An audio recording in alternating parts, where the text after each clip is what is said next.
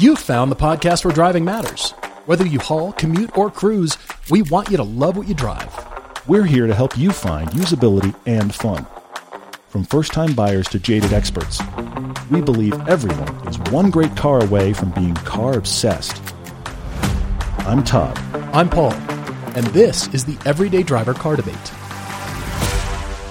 Hello, everybody. Happy Friday. Thanks for being with us. We have two amazing car debates, and you buried us in questions. Pretty cool. We were always talking about winter tires, and so I figured I'd post a photo. Yes, you did. From my trip to visit family in Seattle. That got people talking. Yeah, it did. It was horrifying to see because I was on my way to the airport in Seattle, had just experienced a very heavy snowstorm, and I couldn't believe a car had just flipped over, and you could see how it progressed. I hope everybody is okay. I hope the ending is happy, but still, I saw so many cars off the road, just cars where they didn't belong. What are you doing there? Fascinating. That's not where you go. Well, here we are, full winter tires here on the Cayenne. I have amazing Blizzaks. That thing's fantastic in the snow. It's proven itself for years and years and years. And we've had so much snow in Park City the last month that there's no getting back to my driveway. I mean, I've been clearing it, but there's been a layer of snow that's just permanently there, right? Well, then wouldn't you know driveway it? In the is last, like my driveway is its own little Indiana Jones adventure. I guess so. That's good. So in the last 24 hours, Disneyland. it suddenly decided to be 50 degrees and raining. So this morning, the Cayenne, which is bomb-proof in all conditions, swam down the drive because it was all horrible slush. And I thought, I got to get the Z out later. How am I doing that? So anyway, I hope you are having better driveway adventures than I am. But no matter what, I hope you have really, really good tires on whatever you are driving this winter. The Chevy Silverado EV has been announced. Yes. 2024. I think it's rather avalanche-looking, but I do like it. I think it's excellent. This has 664 horsepower and 780 pound-feet of torque in the available wide-open Watts mode. The wow mode. So if you see somebody walking around with a trench coat and you're like, hey, you want to buy some Watts? Here you go. Well, because that's their version versus the Watts to Freedom, the WTF mode on the Hummer. This has answered a question that was actually lingering in my brain. And I knew it was. The Hummer is wildly expensive, like $100,000 and way, way up. Yes. But I knew when they dropped that wasn't just GM just designing something for the Hummer platform. I kept wondering, where's all that coming for the quote-unquote everyman? And it's going to be this Silverado. Now, granted, this Silverado you're still going to be able to make quite expensive, but it's going to be the way to buy most of that Hummer tech without the Hummer badge and a few little extras and get a lot of that Hummer tech in a Silverado. And I agree, it looks a lot like an Avalanche, and I think that's a good thing. The early Avalanche was terrible looking with the side body cladding. I'm not a real truck, but I play one on TV. Yes, exactly. But then my dad bought one. I think this is a 2010. So like 09, 2010, they actually took all that body cladding off. And I actually think it's always been really, really great. I think the Silverado is intriguing. If you're a truck person, GM's got to get in the game. For sure. Here we are. For sure. And they already kind of did with the Hummer and announcing that. For sure. Sort of like take systems of that and rework it for Chevy and GMC. So what's amazing is these trucks pushing car companies forward. Yeah. I mean, it's all trucks. I mean, trucks is how they make money, will or will not arrive. It was announced, and yet everybody looked at that and thought, all right, there's ideas there, and it just pushed everybody. So I do appreciate whether or not you're into electric cars or not. Car companies are really pushing hard now, and it's manifesting itself very quickly. Yeah. Although this is a 2024 model. We're recording this in 2022. We are. And speaking of that, actually, there was a huge 20-hour backup pileup in Virginia for massive snow. Yeah, and one of the side conversations happened. It was terrible. I mean, it was terrible. People just sitting in their cars for the better part of 20 hours. One of the side note conversations that came out of that I was reading recently is a discussion of how that exposed, again, the issues with electric car infrastructure. Not electric cars, electric car infrastructure. Yep. Because the ability to run an electric car dry, like to nothing, they're really hard to resuscitate. Yep. And if you have everybody sitting in a pileup like that, this is an extreme case. I'm not saying this is something that we should plan for because it was obviously an extreme weather event. But if you have those kind of situations, in a weird way, because of the way the infrastructure works, all those gasoline cars were fairly straightforward. But electric cars would have been really difficult. Less range, harder to charge. What if everybody sitting in that lineup for 20 hours was an electric? On the current infrastructure, that would be even more catastrophic. Sure. The biggest issue that's happening with electric cars right now is not the companies getting on board. It's where are you charging all of these? Exactly. You can't get a couple gallons of electricity over to those cars to limp them to a gas station. Yeah, and you can't. When we're having trouble right now, go to a place like San Francisco or LA. I've been reading about this as well, and I'm talking about this in like owner forums. There's a discussion about the fact that in San Francisco and LA, there are backups on Tesla superchargers. Like you're waiting in line to get your car plugged in so that you can get juice at all. It's a tiny percentage of the market right now. If we go from 3 or 4% to 20%, the infrastructure that has to follow is massive. People have talked about it. People are planning for it. It just will take a long time to materialize. It's going to take. It seems like it's going to take a lot longer than the cars themselves, and that's when it's going to really have a crunch for sure. Although adoption is another thing, because even if manufacturers they've got almost every model electrified. Yeah. Will people buy them? That's the ongoing question. The industry is talking about them. We're all talking about them. We're excited. Great. You've got new models. Will people actually buy them? Because for the most part, they're still very expensive. Tesla has teased, among other things, the $25,000 electric why car. not? It's going to come with one of their robots. It certainly will. The robot will drive it for you. There you go. I've tried to do it straight-faced, but I failed. Yeah, you couldn't. I like that car manufacturers are pushing on each other and being innovative in their technology and what's next. But let's say they offer all this stuff. It's still very expensive, very leading-edge kind of technology. Yeah. Not everybody can afford that. True. Not everybody changes cars. Not everybody can afford even just leasing to do that. And so will there be lots full of electric cars waiting for buyers? Yeah, and I do think that the way I use this is going to be an ongoing discussion. And how do I get my electricity back in weird situations is going to become more and more of an issue because we haven't solved that yet. The cars are coming. The electricity is going to have to follow. Well, nevertheless, this Silverado EV. Oh, yes, that. Did you notice it's doing that Rolls-Royce / Hyundai Palisade / Nissan Juke thing where the headlights are not the headlights? Yeah. Surprise, they're not the headlights. They're not what you think they are. It's okay. I do like the styling, and I like that Chevy is pushing on this, but they've got to have something too, so here it is. Jumping to our car debates, first from John Michael and Ashley. They're in Coeur d'Alene, Idaho, asking if you should meet your heroes when you're still young. Interesting. This is an interesting conversation because John Michael has decided that he is not only a serious car guy, but his wife has come around as well. They're in their late 20s, early 30s, and they have the ability to buy a comfortable, affordable dream car. And his entire car history and hers are both terrible, but they currently own a 2017 BMW X1 that she drives, and he has a 2015 BMW M235i xDrive. The reason those are significant is because he comes from an entire family of, we buy Suburbans and 2500 HDs and 4x4s and big trucks and snow tires, and we are truck people, and she comes from a world of beige minivans. On purpose beige minivans.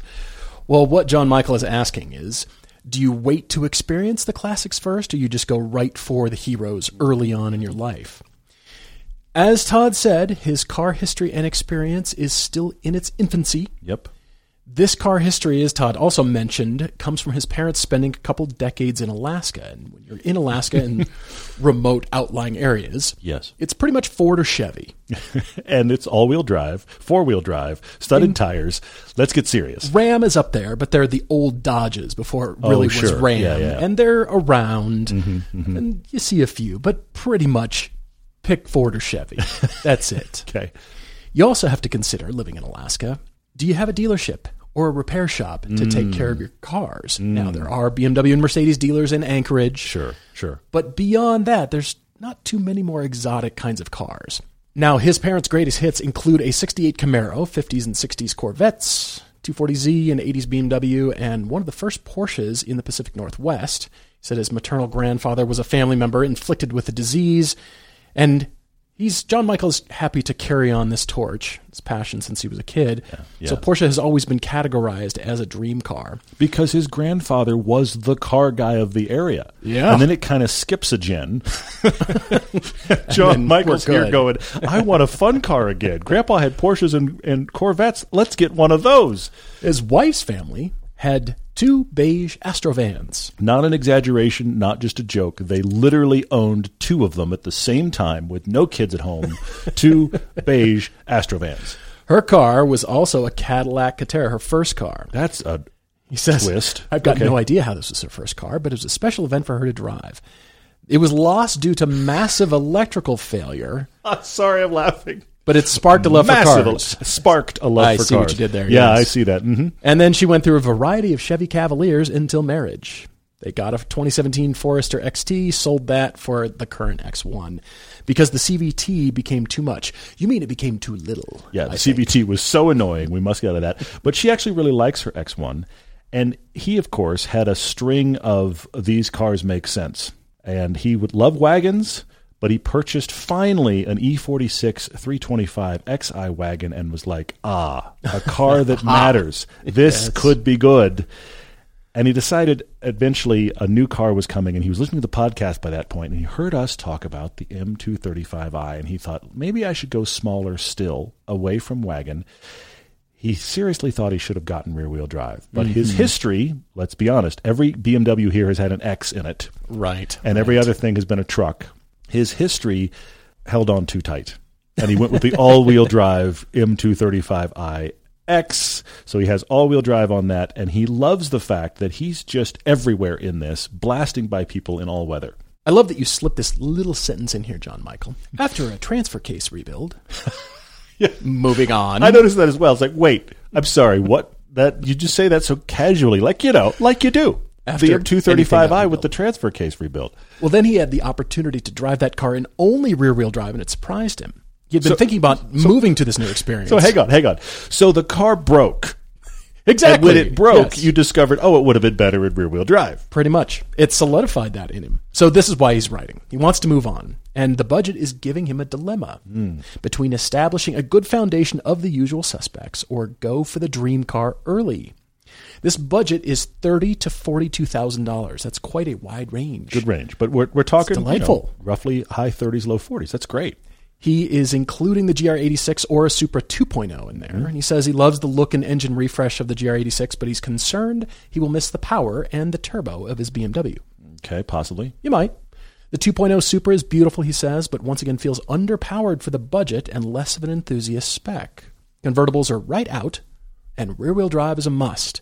He's always loved Caymans, but 911s remain the dream car. All right. He also lives in an incredibly small car market, so test driving enthusiast cars is almost impossible. So you're up there in Coeur d'Alene. Well, Spokane's not far. True, yeah. And I did look them up. They do have a Porsche dealer, along with some other European Paul just repair knows houses. where all the Porsche dealers are. Don't let him fool you. He just goes, oh, yeah, they have one in Spokane. Of course they do. They do. So the requirement is rear-wheel drive, manual preferred, has to be car seat friendly. His driving buddy is his 4.5-year-old nephew. His nephew's twin brother wants to be Batman when he grows up. See, I love when you're great. at that age. What do you want to be when you grow up? I want to be Batman. That's just an option. It's just like, why wouldn't all that be? Options are on the table. Absolutely. Still. I mean, his twin brother can be Spider-Man if he wants, but I want to be Batman. But the key thing is You've that's heard the of career twin changes brother. in your life. For sure, yes. What do you do in middle age? Moving on. Why is Batman never on that list? But here's the key thing. That's the other twin who apparently isn't into cars. But Caden is John Michael's little buddy that is 4.5 and loves cars, and he wants to be a race driver. You go be Batman, brother. I'm going to be a race driver. Totally. He grew up in the back seat of John Michael's car, and they've been hurling up mountain roads. He's been giggling the whole time. The kid loves it. So I think it's interesting. John Michael wants this next car to be accessible for him as well. Yeah, for sure. He says priority is nephew over the dog, even though hauling a dog would be a plus. He and his wife are both 5'10" or 6 foot and athletic, and they both enjoy power. Okay. Especially on long road trips, which are frequent, but he likes to find the mountain and lakeside roads in Coeur d'Alene for proper twisty roads. Love it. He says 997.1s are comfortably within his budget with decent mileage and good spec. Now, for those of you that are not following along in Porsche land, that is the early 2000s 911s, and they are great. This is 05 to 2012 era, roughly 911. Yep. He says there's a couple that have gotten under his skin and he can't shake. He says the image of a 20-something in a 911 plus the maintenance cost is something best left for a few years down the road. That's what's in his head. That's what he thinks. He was like, I probably shouldn't do this. I mean, that's the sensible side of you that's about to get beaten and left for dead. Oh, spoiler alert, that's happening. No. Well, he's asking, should he get something smart and classical like the GR86? Because his heart is yearning for the 911 or something along those lines of used performance, a Cayman, an M2, an F-Type. Mm-hmm. So does he get a usual suspect, or does he keep going for higher performance? His wife Ashley has her sights set on a GTI as her next car when she allows him to sell her X1. But for now, he's split between what seems like a reasonable choice, maybe, or a palate cleanser, a dessert. Okay, all right. Thoughts? What are our thoughts? John, thank you so much for writing. Really appreciate it. Your car progression is what I'm wanting to focus on, because Agreed. I want you to have a 911. Mm-hmm. But will you turn your nose up in the future at other cars? That's interesting. I had that same thought. I aspire to a 911, and I've discovered Caymans, and I'm almost willing to stop there. I want a 911. Don't worry. Sure, I want a 911. I want all the 911s. Bring all the 911s, please. But Caymans are so good. Yeah. I keep thinking I just want a string of Caymans from here on out. Just more Caymans, just one right after the other. Caymans, yeah, because they're so good. I love the progression. I'm even thinking about going backwards to the 987, like the Cayman R. They're so good. Yeah, they are really good. 2011, 2012, very special car. But I ask you, John, and you're the only one that can answer this. In the progression of life, and we've touched on this before, it seems like everybody's supposed to start with a Honda Civic in their life and move up to an Accord or a Hyundai Sonata, and then you get married, and then a minivan, and then you forget about cars for 25 years. And then you join us on the podcast. Thanks for being here. Exactly. Yeah. And then you write to us. We try to blow up your budget and solve life for you. This is really just the progression of the podcast, honestly, yeah. And then you think, I've missed out on life, so I got to double the budget and get out there and go crazy, and you're into McLaren land or something crazy. I'm all for that. That's great. And you know what? Life happens. It can't always include cars. It can't just be, you got to be smart with your budget, of course. Sure, yeah. But where you guys are at right now, you appreciate it so much, and you've got this opportunity to do so. But on the other hand, if a new Supra comes along, if a lesser priced car that isn't a 911, because there's other cars out there, and this is the Porsche super freak saying yes, this. You are, yeah. There's other cars out there that might intrigue you, and you think, well, I can't bear to sell the 911. What if I sell the 911? I lose points. As a credible car enthusiast, I've reached the pinnacle of I got a 911, and you're late 20s. Fair point. Got a lot of life left. Yeah. Well, for what's next? I fully agree with you. Along those lines, I had similar notes here. Along those lines, look, if you really want to get and can get a 997 911, and you really want one, and that's the car that every time you look at anything else, you're just like, God, I want the 911. I don't think Paul and I are going to be like, no, don't get the 911. Right. If that's really where you're all roads point to that car, watch our 50 Years of 911 film if you haven't seen it. We really like that generation 911. It's one of my very favorites, honestly. I think it's fantastic. It's one of the best 911 generations, because after that they get bigger. I am all for it if that's the only place you're headed, and I'm wondering if it is. But here's my concern, piggybacking on what you said, Paul. I see this with automotive journalists. Once they start getting a chance to drive all the really good Porsche product, they don't care about anything else. Nothing else is a Porsche. Now, I will say, as the non-Porsche guy of the two of us, they're excellent. They make fantastic cars. The engineering is great. They're great on the road. They're great on the track. Porsches are excellent. But Porsches are not the only fun cars out there. It's true. And I've seen this with automotive journalists, let alone just random people that buy Porsches. Yeah. Once they start buying Porsches, there's no real consideration to ever buy another brand. I hate to admit it, but you're right. It happens like crazy. And I see this dedication. Honestly, I see it more than I see it in any other semi-exotic car. I don't see it in Ferrari guys or McLaren guys or anybody. All of those guys have a tendency to branch out a little bit. But once people discover Porsche and they get their like pinnacle Porsche, they appreciate that other brands are out there, but they would never buy anything else. I'm worried about that for you, John. If you buy one now, I think you'd enjoy that 997 911. But I think it would just begin a string of Porsche products, and you would miss out on other experiences. And I have other experiences I want to discuss. That's great. I mean, I'd like the 911 for you. I think you should experience it. You would enjoy it. Let's say you keep that and you go to other experiences. Or let's say you allow yourself to sell it and you move to something else. You can always go back. You can always go back to a 911. It will always be there. And as badly as I want a 911, the Caymans are so good. Yeah, and they are now at a point where it's not second best. It's not like, you didn't work hard enough. Agreed. Totally. You didn't get the raise. You didn't do quite as well as you thought you were going to do in your career. You have to settle. Mm-hmm. It is not that car. It's so very good and so emotional. But there's many cars in that category. And I'm not talking about 911 and then they're on, up from there. McLarens and a string of amazing Corvettes and, whatever. Sure, yeah. What if you went backwards to a cheaper car that had less power, that was actually kind of more fun? Many of you have written to us saying, I had a 911 or I had an insert pretty fun hot car here. Sure, yeah. It was either too much power, I was scared to drive it, I didn't get the use out of it I thought I was going to, and I went and bought a Miata or some kind of cheapo car. Yeah. And you love it, and you're looking forward to driving it. That's kind of where I want your headspace to be, John, is get the 911, go experience it. I want you to love Porsche. They're amazing. They really are. Yeah. And I'm working on myself. I'm almost saying this more to me than you, John, because I got to take my own medicine too, right?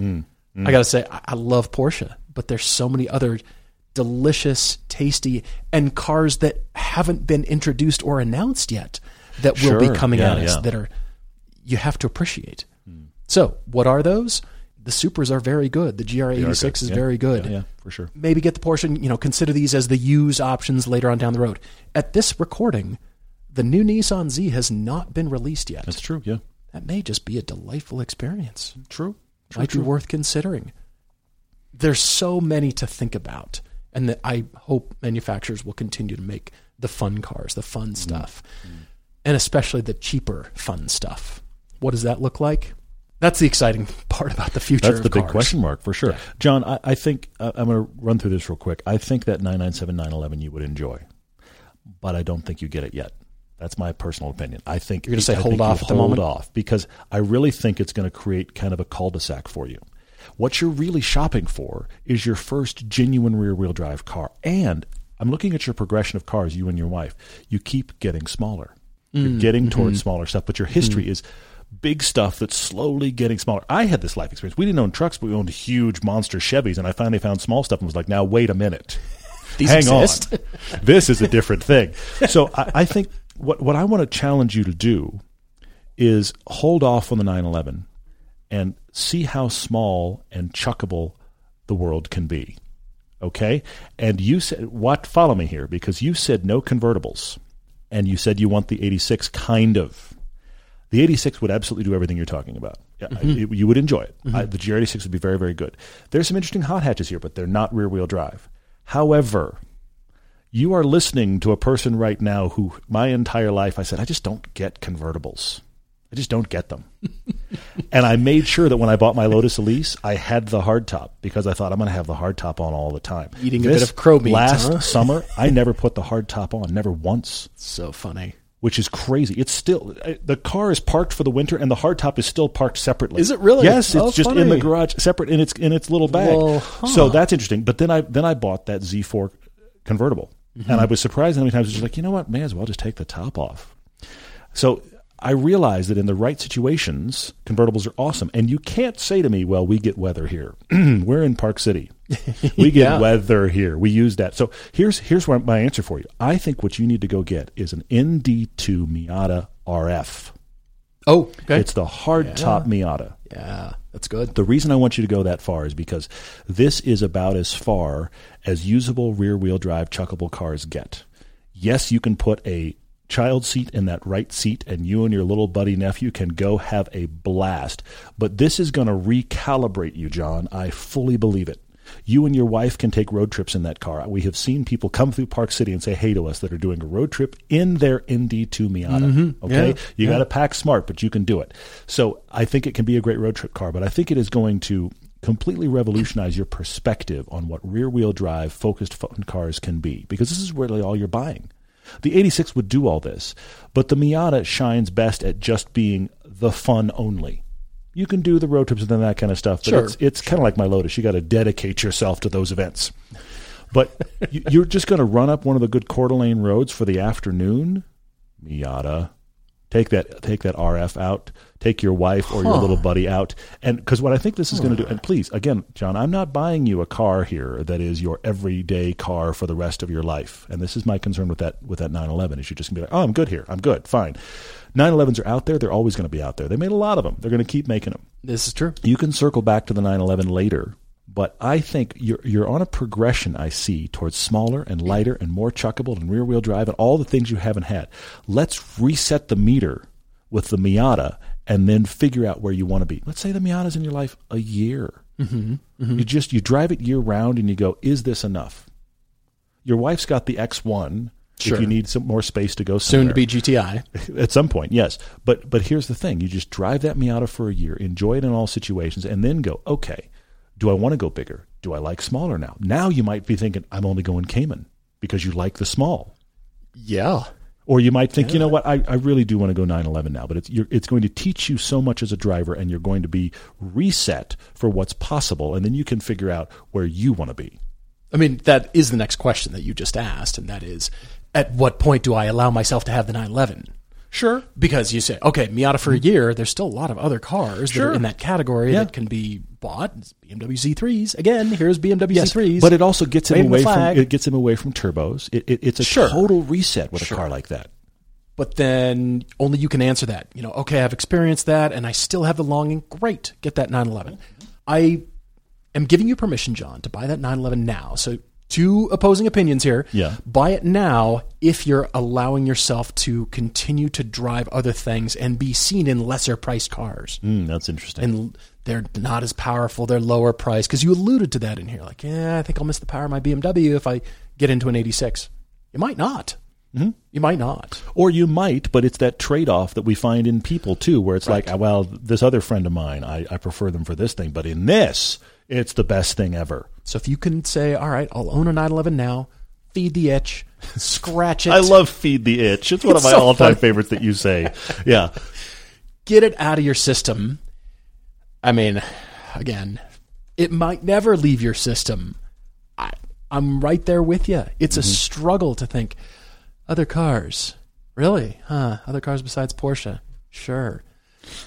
But they're out there. This is the problem, yeah. And that's what I've allowed myself to discover through our cheap car challenge, through our big sedan challenge. Yeah. Inexplicably, I'm all about the Maserati. Paul owned a Maserati as a result of this thinking. That's how far he's gone, yes. Yeah, so I'm right there. I am a poster child for your dilemma.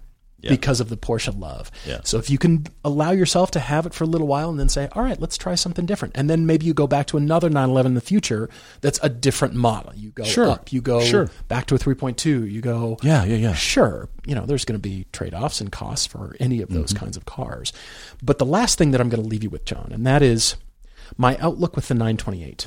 And that is, when I bought it, the reason I bought it was because I wanted a mechanic special.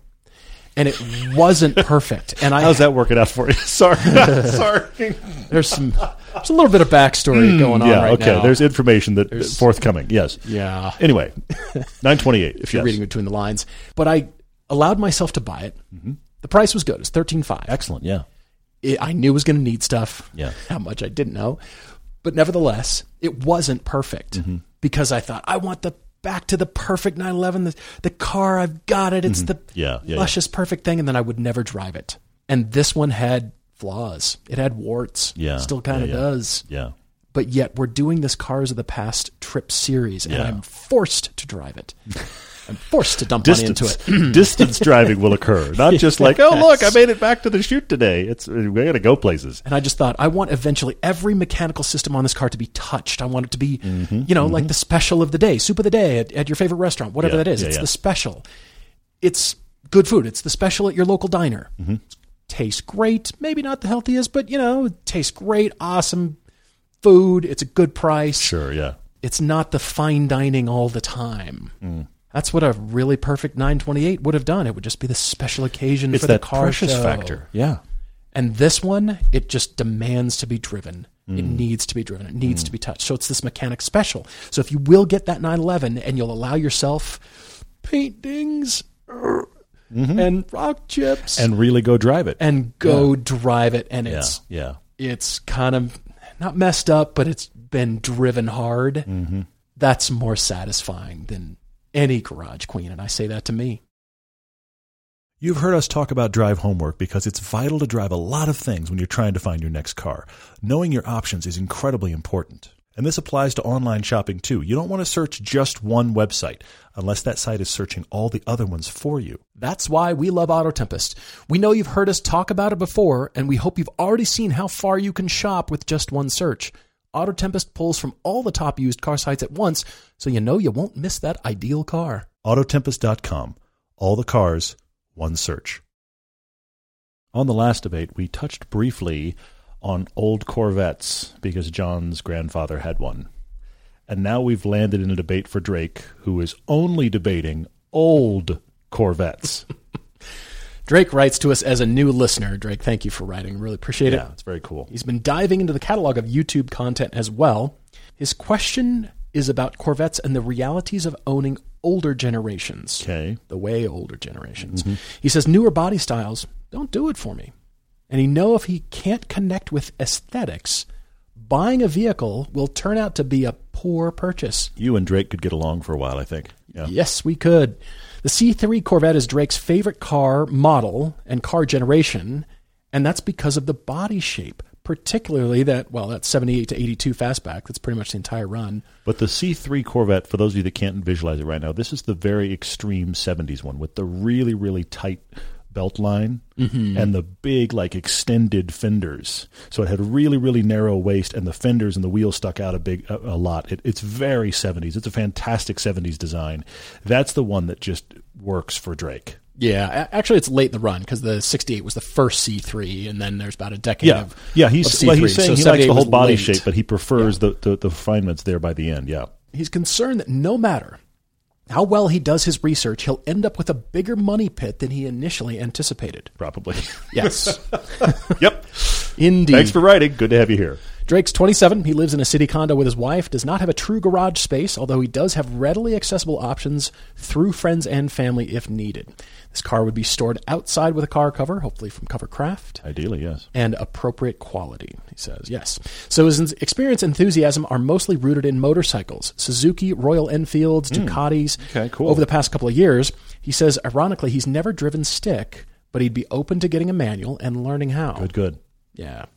He works from home permanently. Primary transportation, even in winter months, is his motorcycle. Okay. Wow. His wife has a 2022 Toyota Corolla Hybrid, in addition to her last vehicle they didn't trade in. So any car that he buys doesn't need to fulfill a practicality or gas mileage requirement. He says, hopefully it'll start up if he asks it nicely enough. Okay. His budget is likely up to $20,000, and he doesn't feel the need to spend all of that because there's a plethora of used examples in his market. He thinks it would be smart to set some of that budget aside for inevitable parts and labor expenses. You don't say. Yeah, probably. I'm experiencing that. He's comfortable with basic maintenance, but he's honest that he lacks the upfront knowledge needed to care for a classic car. As a counterbalance to this, he writes he is financially stable and can support this hobby. Okay. He says, aside from the car he picks, even if it's a total rust bucket, he should have the funds to sustain a professional mechanic working on it when it's required. Find that mechanic currently, then shop for said car. Yeah. He's sat in C3s, he's sat in C4s. He has a feel for both cockpits, he says, but he has not driven one yet. He's not interested in true convertibles, only T-tops and Targas. Good news, both of those generations have a plethora of options available. Yes, they do, for sure. So he's writing, is he crazy to want a C3 Corvette? He loves that C4 generation too, and thinks maybe the tail end of that production run could make more sense because of more creature comforts and superior handling and... Well, it's a low bar to start with, but never mind. It is, yes. He just says, if I leave that C3 dream behind, it doesn't feed the itch. So, what do we think for both generations, and how do they truly compare to one another? He did see our affordable sports car video on YouTube featuring the C4. So that was 3 years ago now, I think, with $10,000 genuine sports cars. It was, but Drake, one thing I don't think you've seen yet, and I'm going to say run, don't walk to see this, is our American original feature film. It's available on Amazon for streaming. It's also available on Amazon as a Blu-ray. That is us driving every generation of the Corvette. The C1, the first gen, we had a 1954 the first gen all the way through the late generation of the C7. The C8 wasn't out when we made that film, but it's every generation, and we talk about it at length. So I highly recommend you watch that because I think it will help you with visuals and discussion we're about to have. I have some tough love thoughts for Drake, but where are you? That balance between Money Pit, the access to work on it, and your love for it. Yep. Drake, I will say when you get this car, because I feel like it's not an if but when. I think that's fair, yeah.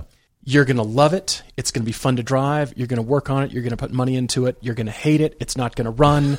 Then it'll get fixed. Something will get sorted. You're going to love it. You're going to drive it. You'll put more money into it. This is your life cycle, sir. You understand what's going on here. Put that on a shirt with a circle. It's going to be great. Yes. At some point, you will hate this car. And then finally something will get sorted, and the thing that was bugging you will get fixed, and then you'll start to like it again, and you'll keep it. If you're prepared for that reality, then I say yes.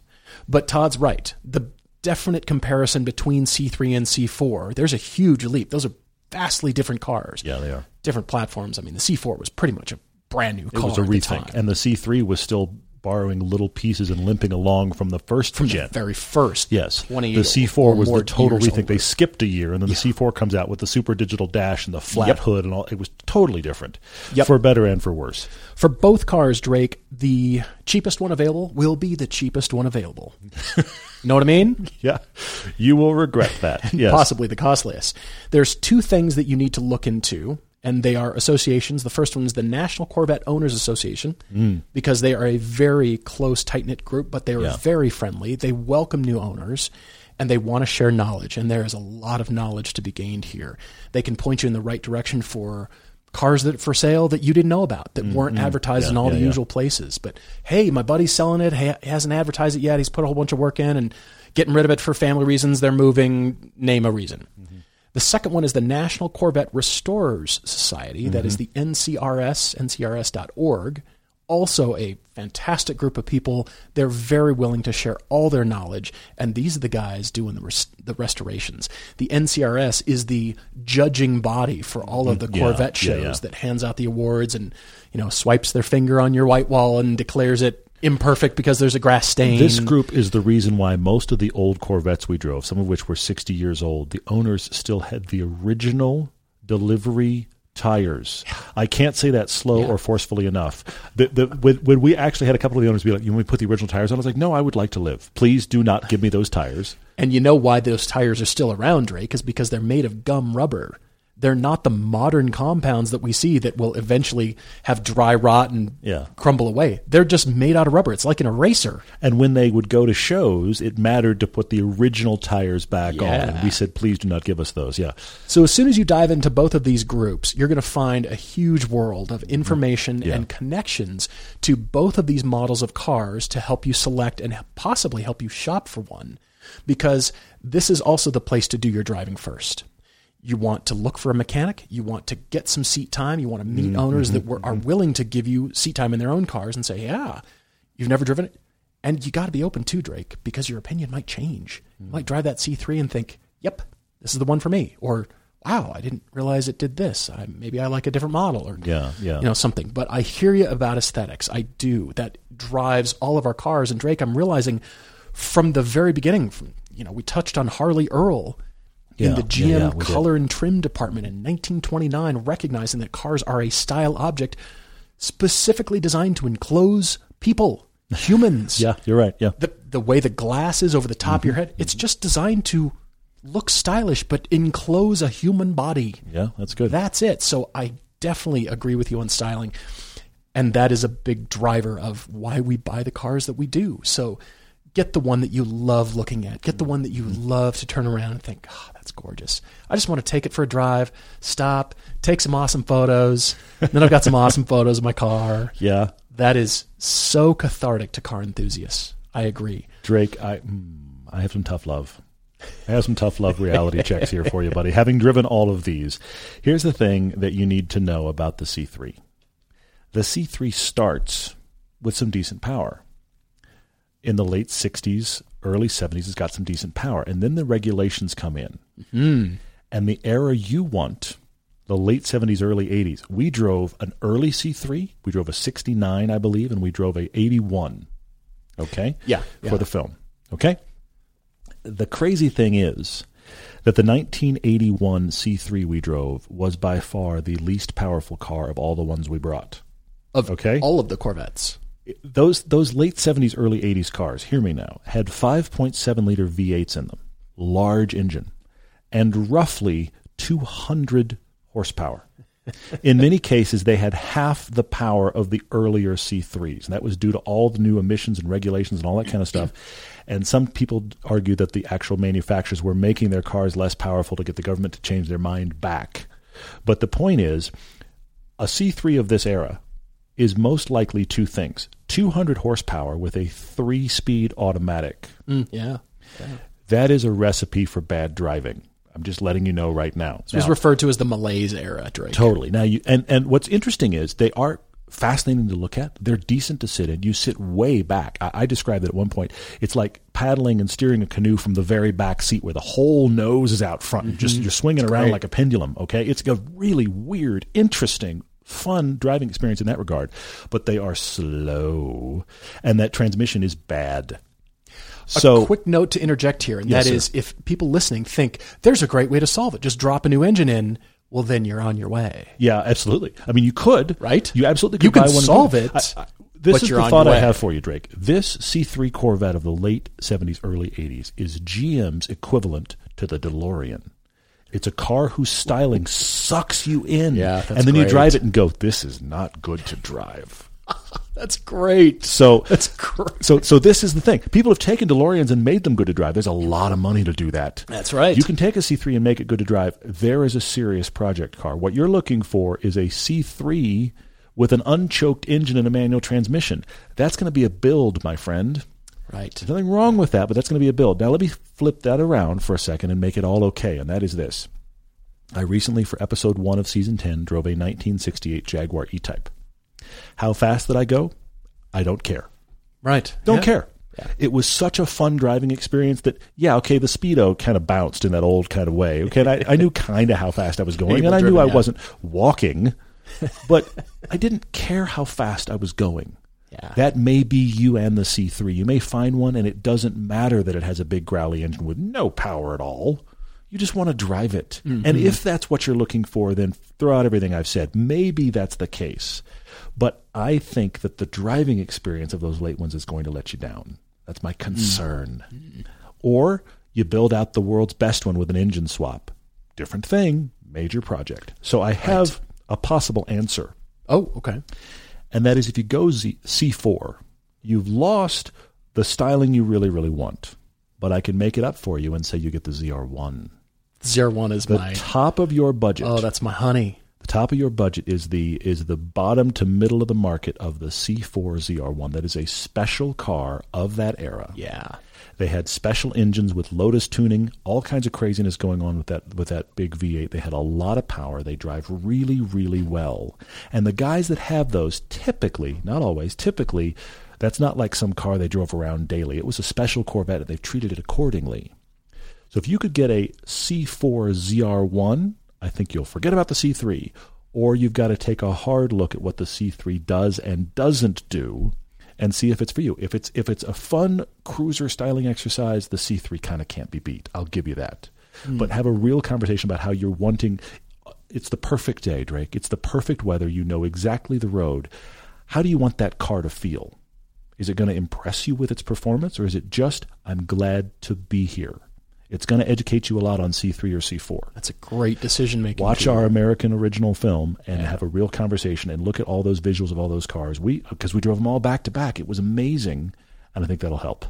I love the ZR1. It's great. That car. It's really good. Drake, that 1990 is the last body style version of the first part of the run of C4s. 91 to 95 is that little bit more aerodynamic, a little bit longer nose.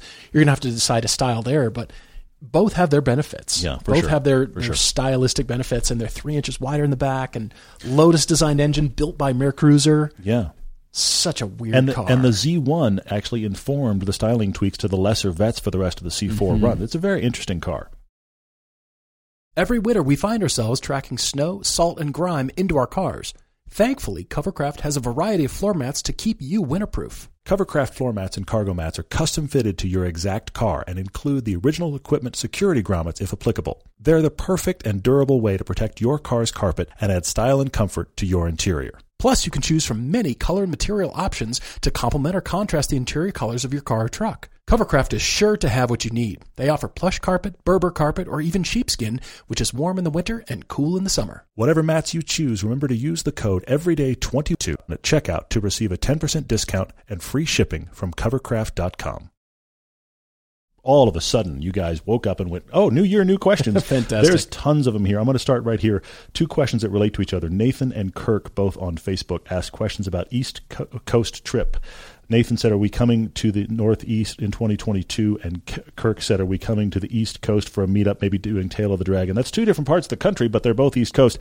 Guys, I will tell you this. We are going to come east for our Cars of the Past road trips. We do not know where yet. We're going to try to do it in some way that we can actually have a little bit of time to hang out with some of you on the East Coast, because it's been way too long since we were even anywhere near there. Right. It might be southeast to do Tail of the Dragon area. It might be northeast to do other roads and other events. We just don't have a call yet, but it will be sometime probably late spring. We will keep you informed.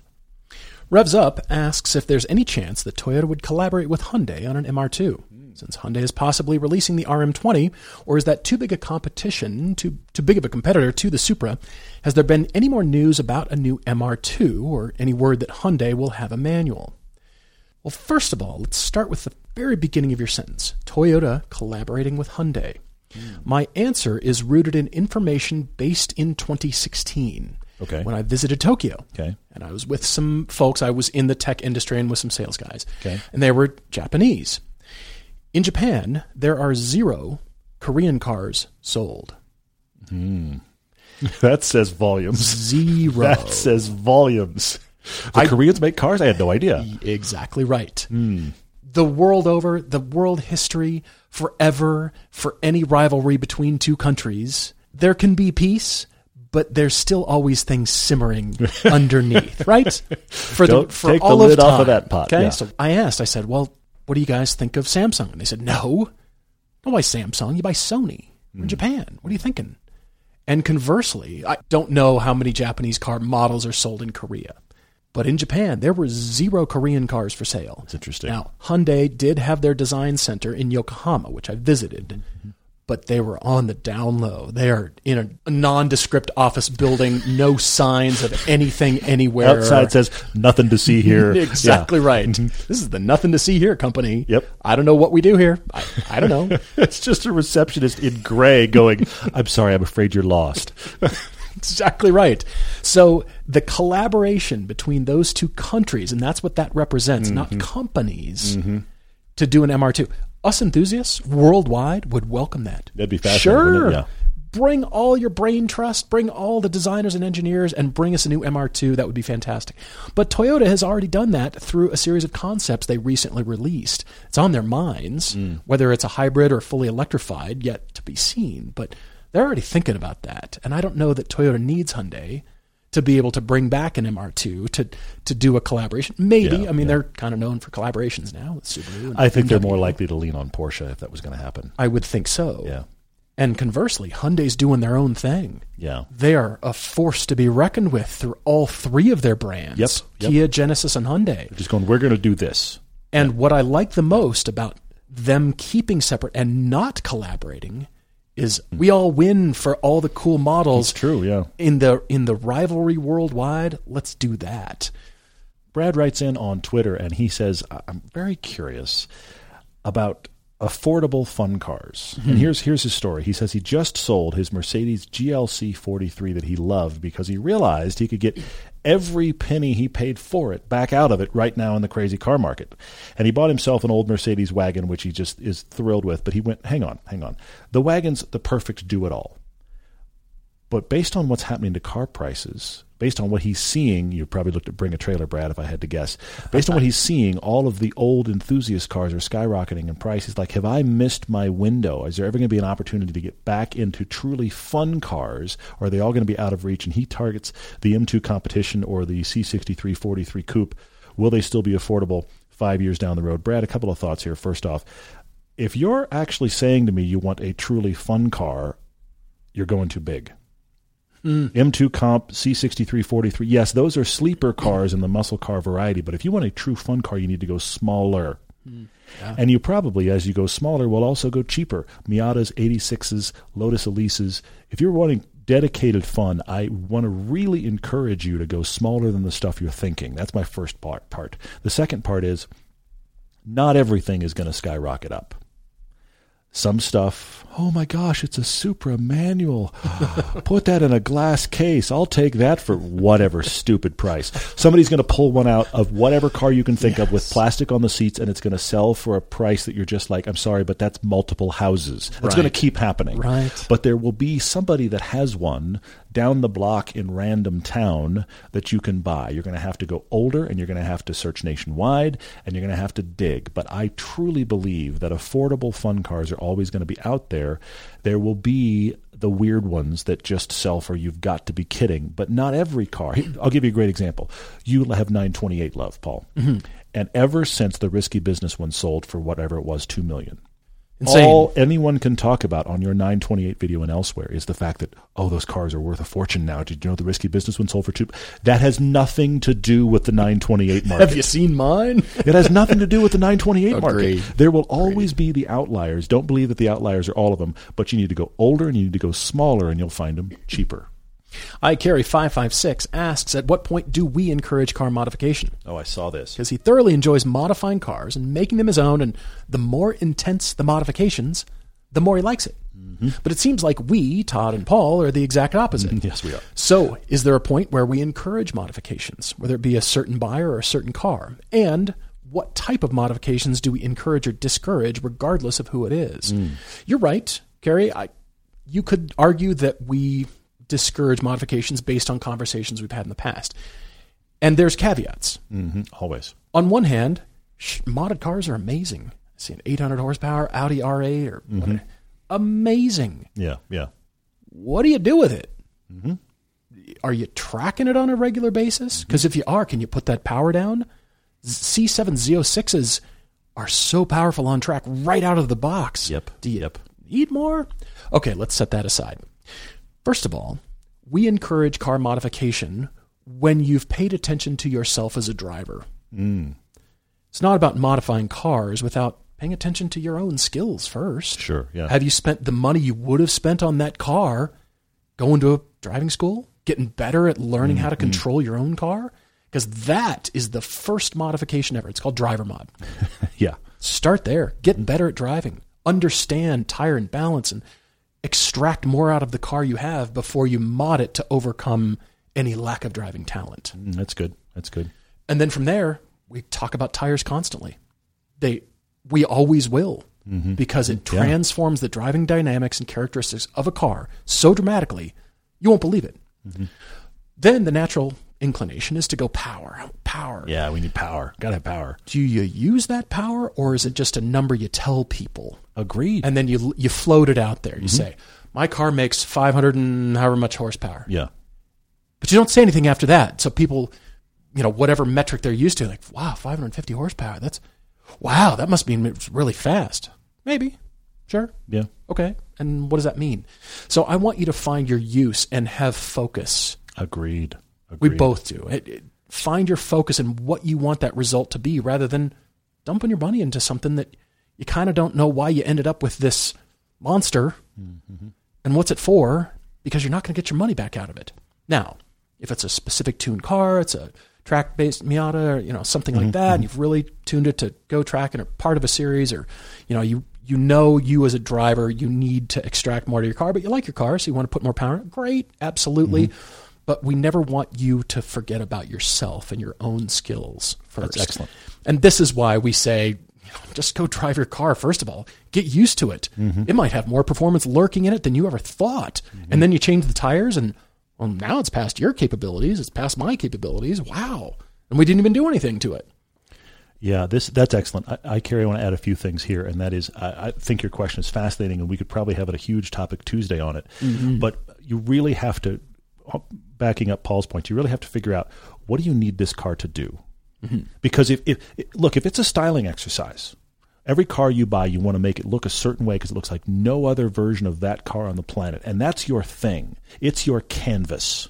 Yeah, that's good. Okay. Yeah. All right, that's fine. As long as you understand you've just made a car for you, and you will never see any of that money out of it on the back end. It will sell for less. It's not the reason to buy a car, is not to sell it, but it will sell for less than if it was unmodded the day you sell it.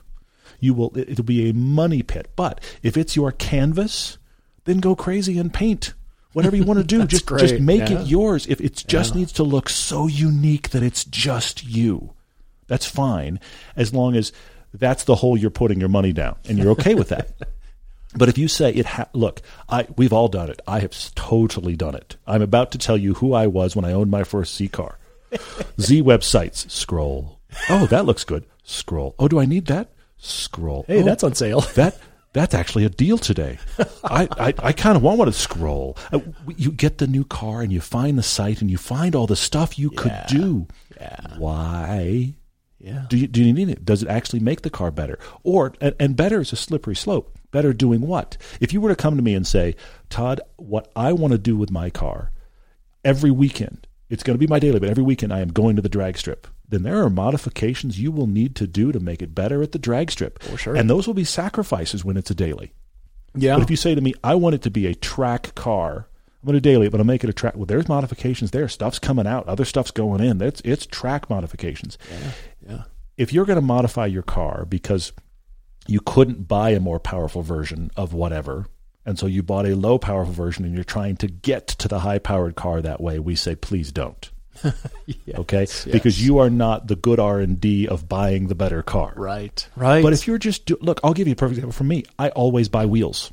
It's like, what day's the car here? I'll have wheels here then. That's how I feel. I don't like stock wheels from any manufacturer. I want to put wheels on. And usually you're going lighter too. But that's not just design. I have learned enough that I also want to get a design that I like, but it has to be pretty similar or lighter than the wheel that came from the factory, because I know I'm going to appreciate that performance. I want good tires. I want wheels that are me. That's how it's a canvas for me. I want wheels that are mine.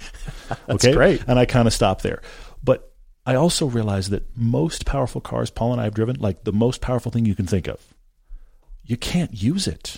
Yeah. So then it just becomes a bragging right thing, unless you need it for the drag strip or you need it for this specific thing. Otherwise, you're throwing money at something to be able to stand in a bar at a Cars and Coffee and go, here's why I'm cool. And I go, okay. I'll leave you with a last example I carry because, again, we could go on forever, and that is Liberty Walk. Okay. Oh. You went there. Okay. I did indeed. Ooh, all right. I'm going to crack my knuckles. We're settling in. Okay, good. In the realm of lowering a car and stylistic things and choices. Choices have been made. That Liberty Walk addresses. It's great in that world. And that's why if that's your world and you're going towards it and you like that world, great, live in that world. But you drive that to any track day, you will get laughed off the planet by every every driver in a Miata or anything. It's a what's your purpose thing, yeah. They will look at that and think, "What? That's the most unusable thing ever. It'll bottom out. It'll tear itself apart. It's going to be undrivable. I will beat it in my wife's 540i wagon." Probably. Because they know the track, they know driving, they're into cornering and tires and tire temperatures and all the things about track driving. But dude, I'm going to do a video about my Liberty Walk kit on my car. Totally got to watch. It just smash the like button, dude. Smash it. Oh my gosh. So that's a different world. And there the twain shall meet, hopefully. Yeah, probably. But you see, if that's the direction but you're who going. Are you? Yeah. Track rats don't care about that lowered kind of look because it's more aesthetics and it's, kind of a choice and is what it is. But it's still valid because you're a car enthusiast. And you can make a cool YouTube video. I have one last question. I don't leave it here. Parker Singleton asks about my Lotus 5-day road trip piece. He's watching along and suddenly it dawns on him, hang on a second. This has drone shots in it and the car is moving. How did that happen? You're right, Parker. My 11-year-old son flew the drone. I would get out on the side of the road and we would put the drone in the air and I would kind of show him. I'd be like, all right, the drone's here. Why don't we slide it to here during this shot? Why don't we do this motion? And then he would try it a couple times and we stand there like, all right, I'm going to go get in the car. He had a radio. I had a radio. Same way we actually shoot the show for real. But he was actually doing the drone shots and I'm quite proud of him. And the drone shots in that piece are entirely done by my son. Anaswar on Facebook asks if we have any automotive hot takes for the new year. Well, much to come. We just got to take it step by step. There will be multiple comments. Tease you and be very cryptic by saying it hasn't arrived yet. Oh, wow, that is cryptic. Well done. Thank you guys for all your support. Really appreciate it. Write to us, everydaydrivertv@gmail.com, with all your Topic Tuesdays, car debates, and your car conclusions. Love hearing from you guys. Looking forward to next time. Cheers, everyone.